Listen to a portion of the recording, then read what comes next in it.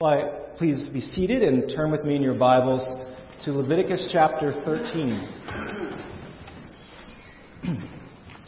In the evening as I'm preaching, we're going through Leviticus and we're really getting through some of the meat of those really difficult sections. If you're reading in your Bible, you might find yourself slogging through this. I will not be reading all of Leviticus 13 or 14. We'll be reading short excerpts today, but enough to get you the idea that we can work through the text and see what the Lord has to teach us from these words. So we'll be reading the first 8 verses that describes what it means to be unclean physically before the Lord in the case of leprosy. The rest of the chapter goes and describes other various scenarios. And so we're going to skip over those, and then we're going to read verses 45 and 46, which describes the condition of someone who was pronounced unclean as a leprous person. This is the word of the Lord. The Lord spoke to Moses and Aaron, saying, "When a person has on the skin of his body a swelling or an eruption or a spot, and it turns into a case of leprous disease on the skin of his body, then he shall be brought to Aaron the priest, or one of his sons the priests, and the priest shall examine the diseased area on the skin of his body. And if the hair on the diseased area has turned white, and the disease appears to be deeper than the skin of his body, it is a case of leprous disease. When the priest has examined him, he shall pronounce him unclean. But if the spot is white in the skin of his body, and it appears no deeper than the skin, and the hair in it has not turned white, the priest shall shut up the diseased person for 7 days. And the priest shall examine him on the 7th day, and if in his eyes the disease is checked, and the disease is not spread on the skin, then the priest shall shut him up for another 7 days. And the priest shall examine him again on the 7th day. And if the diseased area has faded and the disease has not spread in the skin, then the priest shall pronounce him clean. It is only an eruption. And he shall wash his clothes and be clean. But if the eruption spreads in the skin, after he has shown himself to the priest for his cleansing, he shall appear again before the priest. And the priest shall look.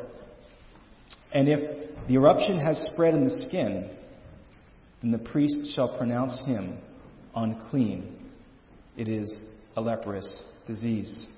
Moving down to verse 45, describing the condition of this person, the leprous person who has the disease shall wear torn clothes and let the hair of his head hang loose.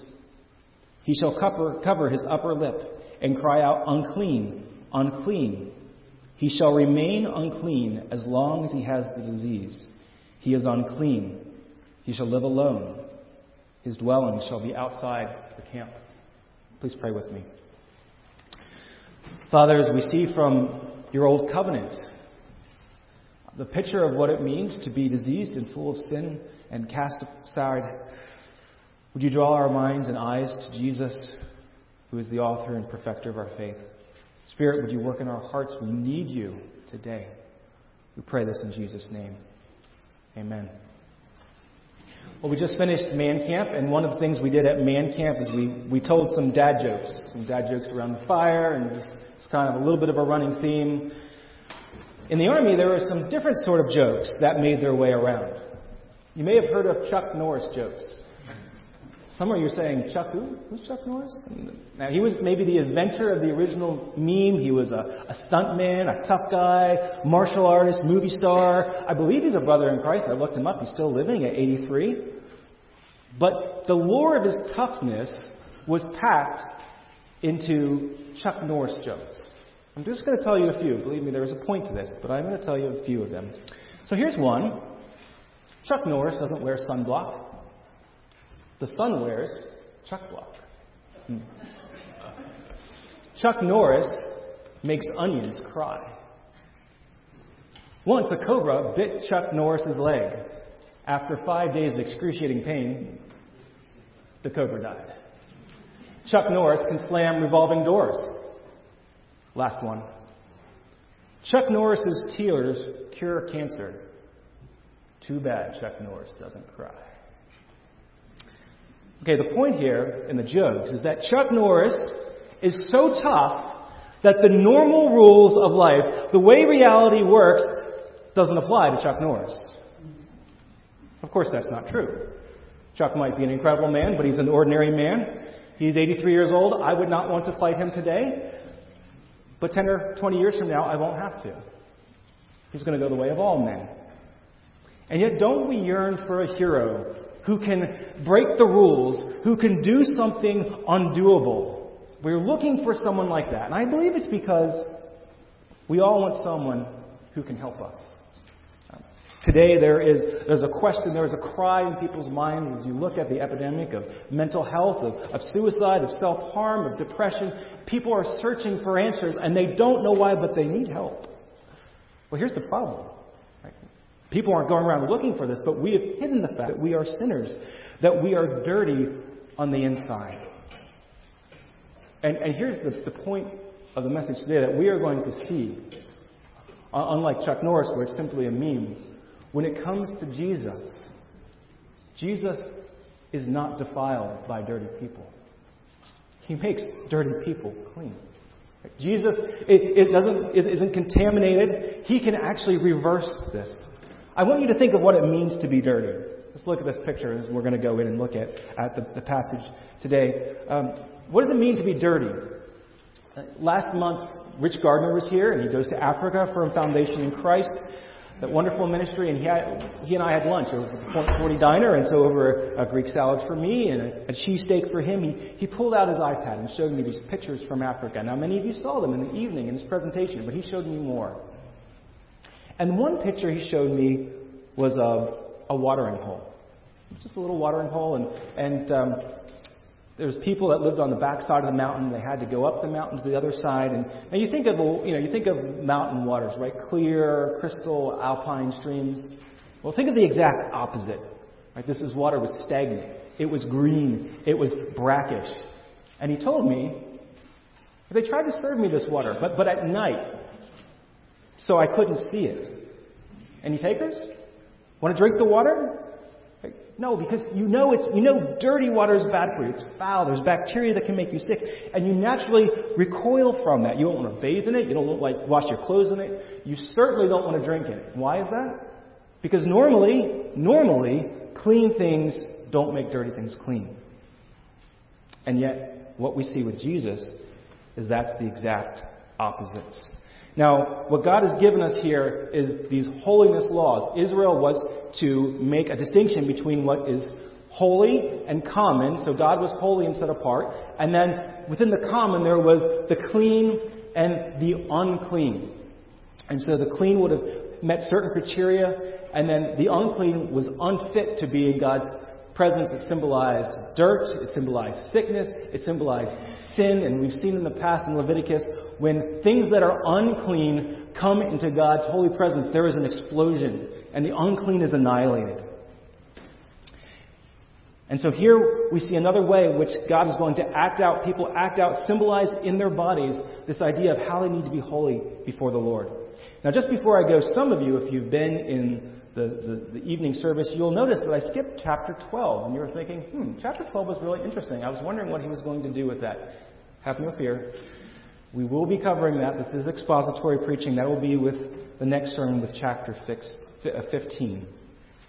But what we see here, we're going to be talking about the body, and in general, is that the body is a picture of holiness, and it's to be clean. God says to Israel, your body is to be a picture of holiness.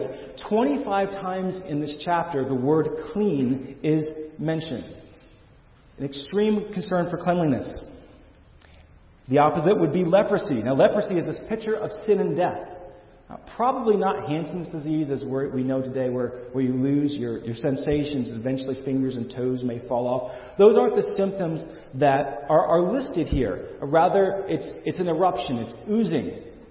This hits home to me because when I was in my late teens, I had what I thought was, at the end of the winter, a severe case of poison ivy. And so I was putting on the creams that dry it out. and it just kept weeping and cracking and oozing. The more I treated it, the worse it got. So my hands were blistered, and I would like pad them, and I was getting rid of all the weeping liquid that my hand was was oozing. And so finally I go to the doctor. He says, "That's not poison ivy, it's eczema. You're doing the exact opposite wrong thing that you should be doing. Here's some cream," and it cleared up. But that eczema or psoriasis or anything, these would have fallen under unclean. I would have been unclean according to these laws. Now, we're not going to really focus on the other aspects in these chapters. It also mentions, in addition to the body, clothes and homes. But these also are focusing on your bodies. You live in your home, you wear the clothes. And so we're going to focus on what's the main part, the body, because who you are, your body defines you. And in God's old covenant economy, disease was a picture of sin. Remember the idea of holiness on one side and then cleanliness as this buffer zone and uncleanliness on this side. It was a spectrum between what was light and pure and good and whole, and then what is dead and dying and sick and sinful. And so if you are sick, especially with these diseases that are often grotesque, then you're not attesting to that holiness. You're not living to that holiness. And it was actually thought to be a living death. Later in Numbers, Miriam will oppose Moses. Remember that? And the Lord rebukes Miriam and Aaron, and she is covered with leprosy. And there it's described as like the skin becoming white and brittle. And Moses prays for her and says, "Lord, do not let Miriam become like one of the dead." She the Lord's discipline becomes unclean with her leprosy, and it's this state of living death. And so when there was a serious eruption or abnormality on the skin, the priest would look at it, as we read, and not necessarily as a doctor did with mine, and say, "Oh, well, that's not a poison ivy, that's eczema. Here's some steroids cream." No, they're looking to see if it meets the criteria for holiness or not. And if there is an eruption that meets the criteria for uncleanliness, you were pronounced unclean. And this was a symbol of living death. Remember what it says in verse 46. "He is unclean. He shall live alone. His dwelling shall be outside the camp." Right? And the camp stands for God's presence with His people, all that is good and right. It's like Adam and Eve being exiled out of the garden, going into Eden, even east of that. And so you're pronounced unclean because your sin, your disease is a symbol of sin, which is destructive. And just like that, you become contagious. We're not going to read about the houses too much, but if you just turn to chapter 14, I'm just going to read 2 verses talking about how this uncleanliness was contagious. This is talking about a house that's unclean. Chapter 14, verse 36, "Then the priest shall command that they empty the house before the priest goes to examine the disease, lest all that is in the house be declared unclean. And afterwards the priest shall go in to see the house." Notice again, this is not a concern for contamination by disease. Otherwise, if there was scarlet fever in the house, removing the items before you pronounce that there's scarlet fever has nothing to do with contamination. This is a ceremonial impurity that once something is pronounced unclean, is in this category of living death, everything that comes into contact with it also becomes like that. Same in verse 46. He's talking about a house that's unclean. "Moreover, whoever enters the house while it is shut up shall be unclean until evening." So you see here, sin or disease is a symptom, a symbol of sin, and this is contagious. Right? These laws help you to understand then that you and I are sinners before a holy God. It's not just to do our best and hope that the laws of justice line up on our behalf. How many times today have you heard someone say that if God is out there, if God is a just God, then I just have to do more right than I do wrong, and that will get me into heaven? What do we read in Isaiah 1? You have no hope. You are beaten up. You are making yourself worse. You are dead. You are dying. Disease is a picture of sin. But it is important to notice that disease is not always caused by sin. We must never have a mechanistic view of the world that something bad happened to you, so therefore you must have sinned. You have this disease? Well, why did you sin? Now, this can be the case. Sometimes God can use disease or sickness as a discipline in your life to get your attention, but not always. A commentator made a very astute connection to the person of Job. Now, we don't know when Job when he lived exactly. He may have been before Israel. We don't know if there were similar ideas with uncleanliness, with bodily skin and infections. But remember, Job has afflicted with boils. Remember that? Sickness, disease, boils. If he was in the Israelite camp, he wasn't, but he certainly would have been considered unclean at that time. We don't know if they thought him was unclean or not, but his friends certainly thought that there was something wrong with Job. Job, you're sick? Why is this? But here we see there is a difference between sickness and sin. Now we'll look at how you are forgiven and brought back into the camp, and there is an offering given, and sometimes it is called a sin offering. But it never refers to the sickness as sin. And in fact, in chapter 14, verse 20, at the very end of the ceremony, it says, "And the priest shall offer the burnt offering and the grain offering on the altar.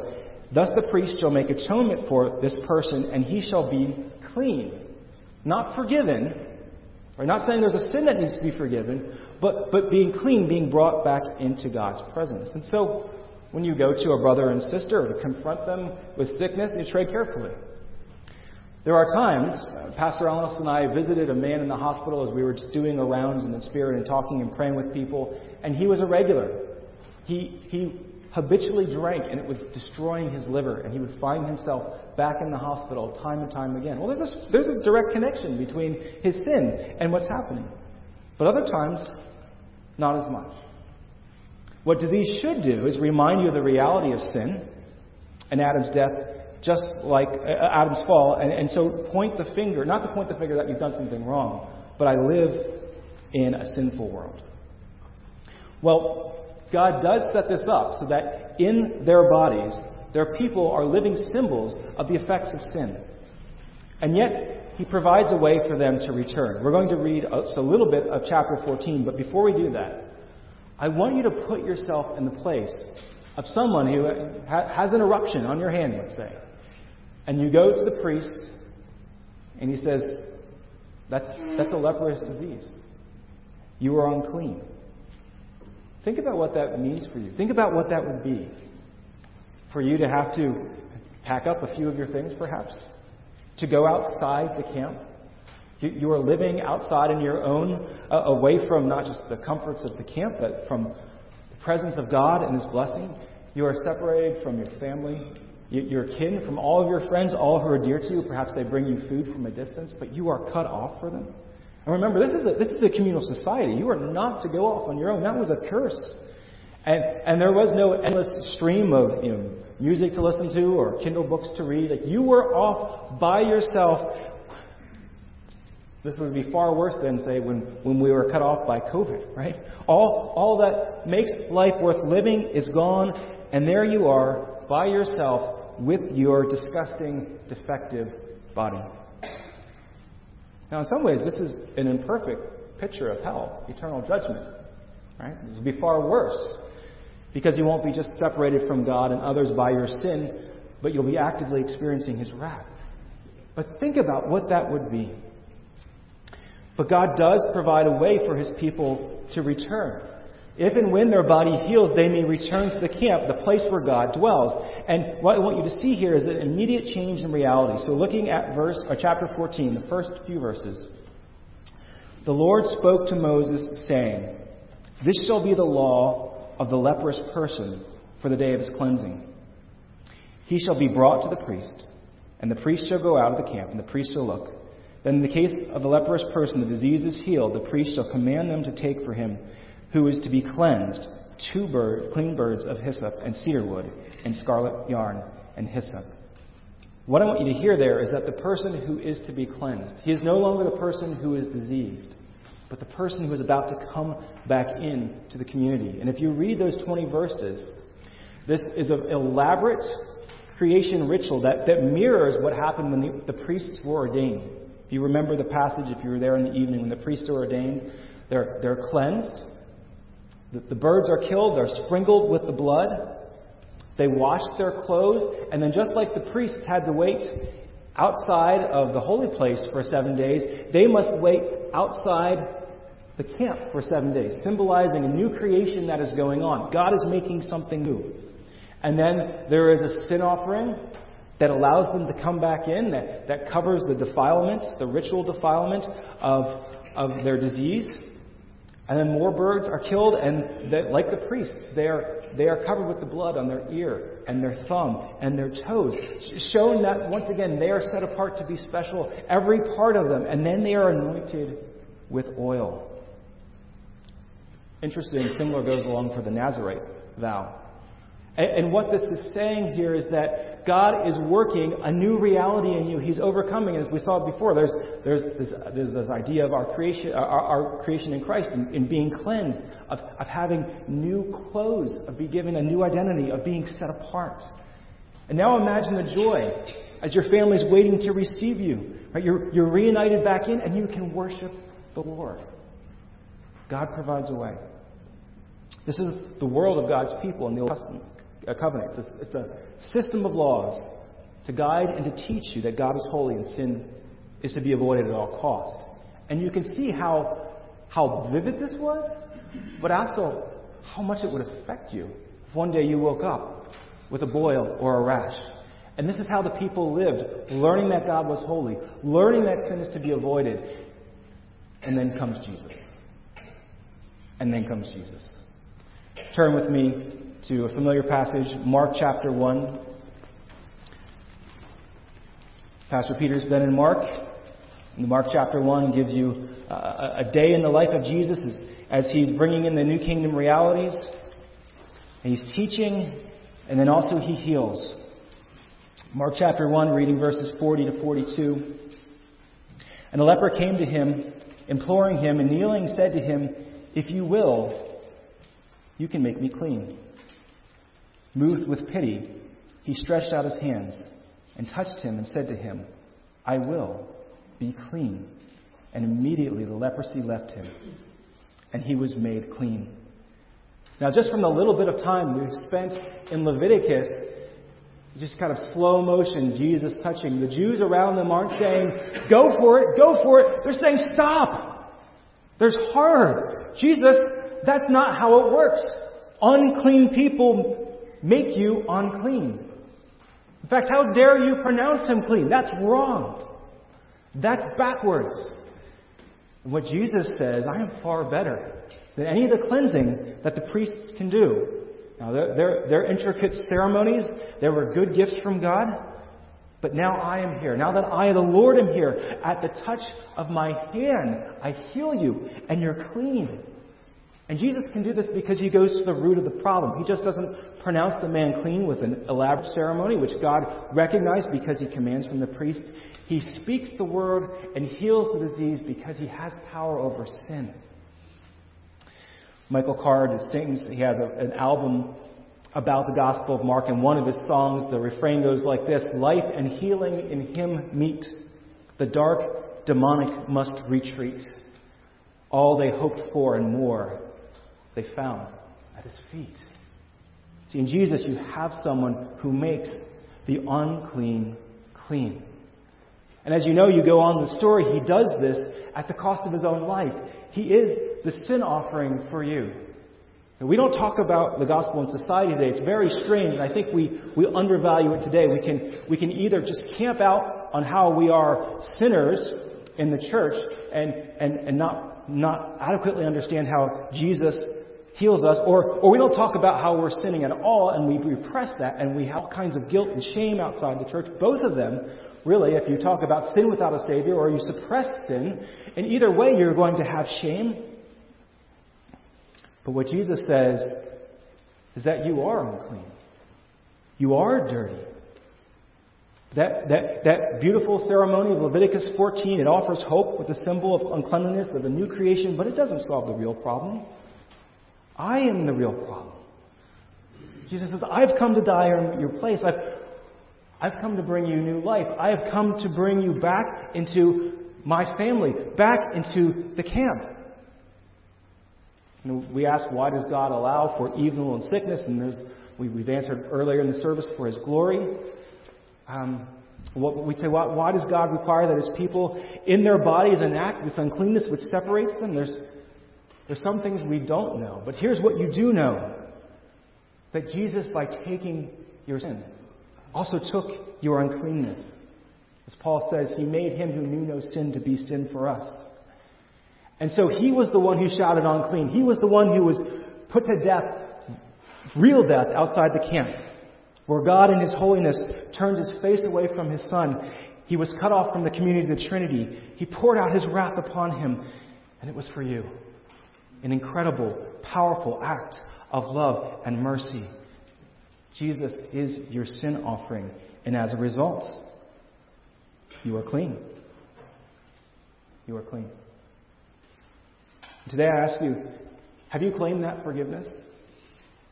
There is so much hurt and shame and guilt. As I talk to young people, I talk to my soldiers, it breaks my heart. You hear about the mental health epidemics. People just not wanting to have children. People not wanting to grow up. The self-harm, the eating disorders, the list goes on. And we say that's because we've minimized sin.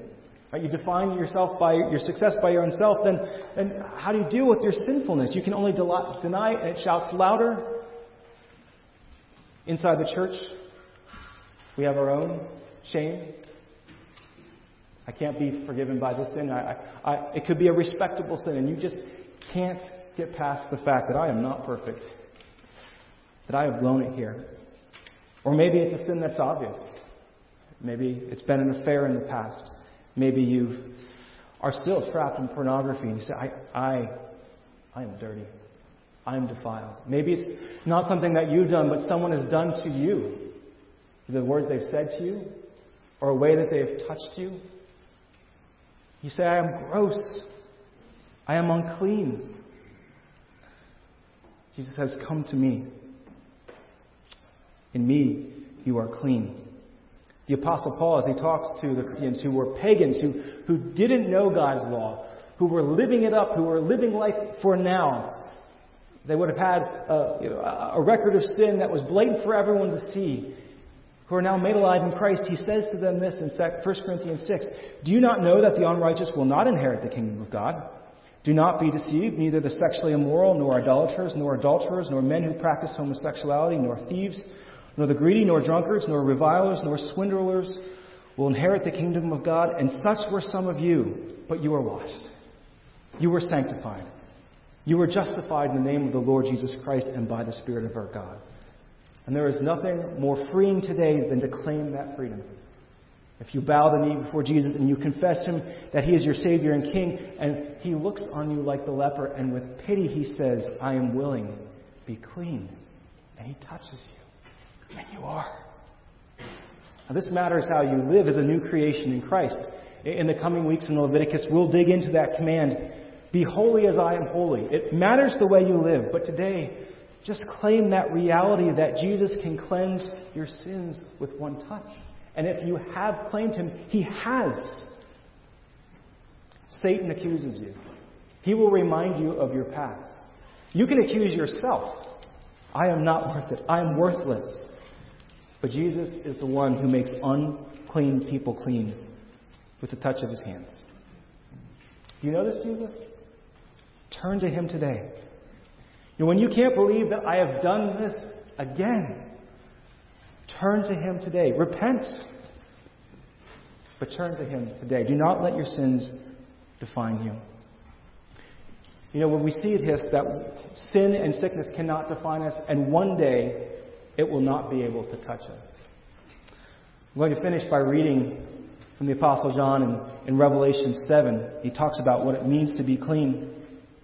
He's looking at the church of Christ as it will be. And he says, after this I looked, and behold, a great multitude that no one could number, from every nation, from all tribes and peoples and language, standing before the throne, before the Lamb, clothed in white robes, with palm branches, symbols of victory in their hands, and crying out with a loud voice, salvation belongs to our God who sits on the throne and to the Lamb. And all the angels were standing around the throne, and all the elders and the 4 living creatures, and they fell on their faces before the throne and worshiped God, saying, Amen. Blessing and glory and wisdom and thanksgiving and honor and power and might be to our God forever and ever. Amen. Then one of the elders addressed me, saying, Who are these clothed in white robes? And from where have they come? I said to him, Sir, you know. And he said to me, These are the ones coming out of the great tribulation. They have washed their robes and made them white in the blood of the Lamb. Therefore they are before the throne of God and serve him day and night in his temple. And he who sits on the throne will shelter them with his presence.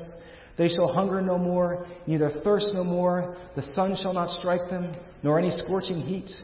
For the Lamb in the midst of the throne will be their shepherd. And he will guide them to the springs of living water. And God will wipe away every tear from their eyes. And so for you who feel ashamed today, you feel dirty, Christ has cleaned you. Maybe you're feeling in your body the effects of sin and disease. Your brothers and sisters cannot make it today because you're old, or you're watching today because you're not well enough to come. The sin, right, which caused your disease, Adam's sin, is done. It is dealt with. And someday we will worship washed in white. Sin, disease, infirmity will have nothing to do with us. And so in the meantime, claim the promise that when Jesus touches me, I am clean. Please pray with me. Father, we have no place in the Christian life for boasting or self-congratulation or any kind of pride. But neither do we have any room for self-pity or loathing or guilt, because Jesus has taken them all. And so as his people who have been touched, who have been made whole, we claim his forgiveness. We rest in who he is. We praise you that you have brought us into the camp. You have made us clean so that we can live with you and be holy as you are holy. And so now as we prepare to receive your supper, would your gospel be working powerfully in us, continuing, for we pray this in Jesus' name. Amen.